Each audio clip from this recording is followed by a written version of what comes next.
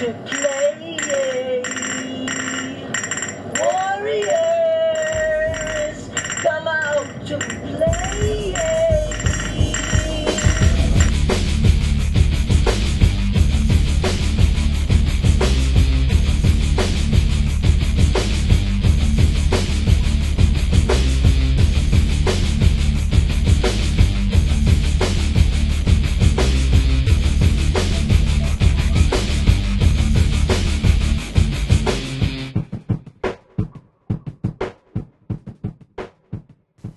Welcome to the podcast. I just want to take a minute and thank the Golden State Warriors for giving me and the world some of the most exciting basketball that has ever been played.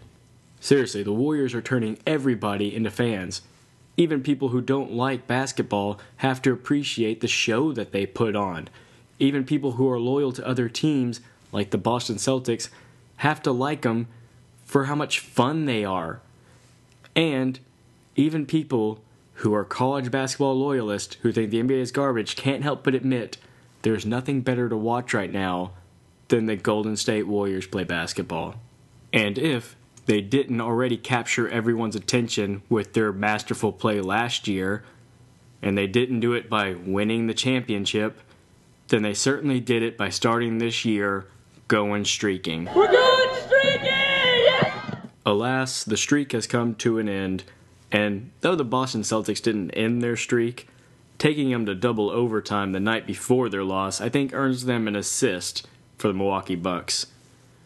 Now, I've seen some impressive streaks in my days of watching the NBA. I saw the Houston Rockets rattle off 22 straight, during half of which they didn't even have their star Tracy McGrady, and was very impressive for that lineup. I saw the Miami Heat rattle off 27 straight, which is, again, ridiculous late in the season, but they had the stars. And of course the record is the Lakers winning 33 straight long before I was ever around and paying attention. But this 24-0 to start the season I think is as impressive as any of those, especially coming off a championship when, let's face it, most teams come back a little fat and content.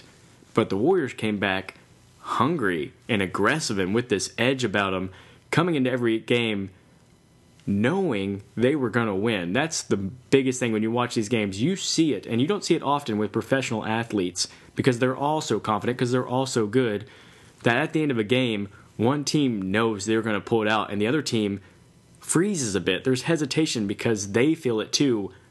This other team is just better. And that's what's so impressive about the Golden State Warriors right now. Now, the coach and basketball purist in me will appreciate most the fact that the Warriors are so unselfish and play so well together with such chemistry that the sum is greater than the whole of the parts. But let's fan out for a little bit here and appreciate that the parts individually are pretty daggum good in their own right. Stephen Curry is drawing comparisons to Michael Jordan. Now, these comparisons are not about the style of their game, or even the amount of talent they have. The comparison is the draw that they are, the fact that people come to watch just them because they are themselves a spectacle. Jordan is worshipped not because of how great he was, so that's part of it, but because he was so electrifying to watch. People had to see him. When he came to town, the whole arena had a buzz about it, and it was an event. We haven't seen anything like that until Stephen Curry. Even great other players like LeBron James, Kevin Durant, basketball people love them, but their games are not so aesthetically enjoyable that non-basketball fans and fringe spectators want to come see them. Stephen, not only does he look more like a normal person, which I think is part of why people, he endears himself to people, but he's darty. He's got these great dribble moves that are showy. He pulls from anywhere. That's everybody's favorite part. He throws great passes, and he has fun with it. He gets the show part of it. He puts on the spectacle for people. It's not an accident. He doesn't just go play and they happen to see it. He knows people are there to be entertained, and he goes to entertain them. He'll weave between the defense with crossovers and behind the back, stop on a dime and pull from 40 feet, bury the shot and look to the crowd like, Are you not entertained? Yeah, bro. We are. We're entertained. What's amazing this year about Steph is that he's even better. He was the MVP last year. He still might be the most improved player in the league. He went from being the best player on the best team to being the best player in the league now. He is dominant. He is unstoppable by teams.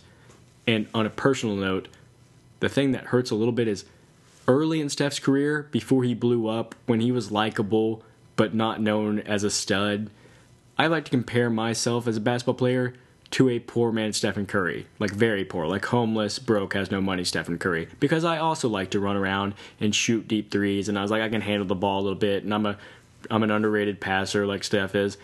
He's so good now, it would be absurd for me to put my name anywhere near his as even a corpse version of Stephen Curry. I can't do anything like what this guy does. Nobody can do anything like he does. He can't be guarded. He gets double teamed. He splits or passes at it every time. He can shoot from anywhere with any amount of space. He can drive to the basket as an undersized guy. Remember when he came into the league and people were like, he's too skinny and he's too frail to be able to survive in the NBA? He's hitting one of the highest percentages of shots in the lane, in traffic among big guys, of anybody in the league. All right, centers included. It's like 7-footers are hitting around the same clip or in the paint as Stephen Curry. That's unbelievable. And putting my coaching hat on again, the thing I love about everybody loving his shooting is, whereas when Michael Jordan was famous, kids wanted to dunk like Mike, too many kids would spend too much time throwing up oops to themselves and bricking dunks in the gym because, hey, nobody dunks like Michael Jordan. Kids getting in the gym and shooting because they want to shoot like Steph, they can actually learn how to shoot. I want to see more and more kids learn how to shoot. I mean, America's been behind Europe forever on training kids to shoot. Maybe Stephen Curry's popularity changes this trend and shooting becomes in. Shooting becomes stylish like dunking has been for the last, since basketball was invented, or since dunking started to be permissed. Since basketball became cool, basically, is what I'm saying. And what Steph is doing for shooting, Draymond Green is doing for being a versatile glue guy. Draymond's biggest strength is he doesn't have any weaknesses. He's good at everything. He can shoot, pass, dribble, defend. He is smart. He communicates. He's everything a coach wants in a player, and he really gives them a swagger, and he makes them go. And coming from a guy who was underrated, who was considered to be an undersized power forward, now plays oftentimes in their death lineup as the undersized center and makes them thrive.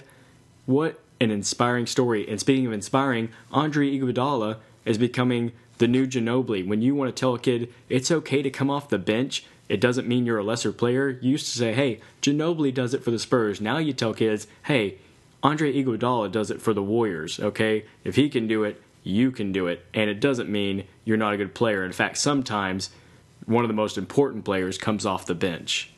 Klay Thompson has a shooting stroke that you would show in film to any kid who wants to learn how to shoot and just say, emulate that exactly as best you can.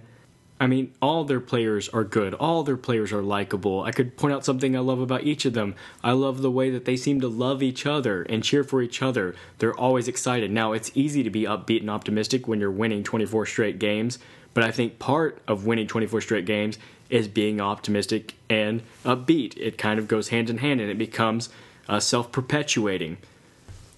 But perhaps the thing I love the most is the infrastructure in the program, the stability that they have without their coach, Steve Kerr, who did such a great job just freeing things up on the offense last year, giving them a better identity, giving a better atmosphere to the culture they had there.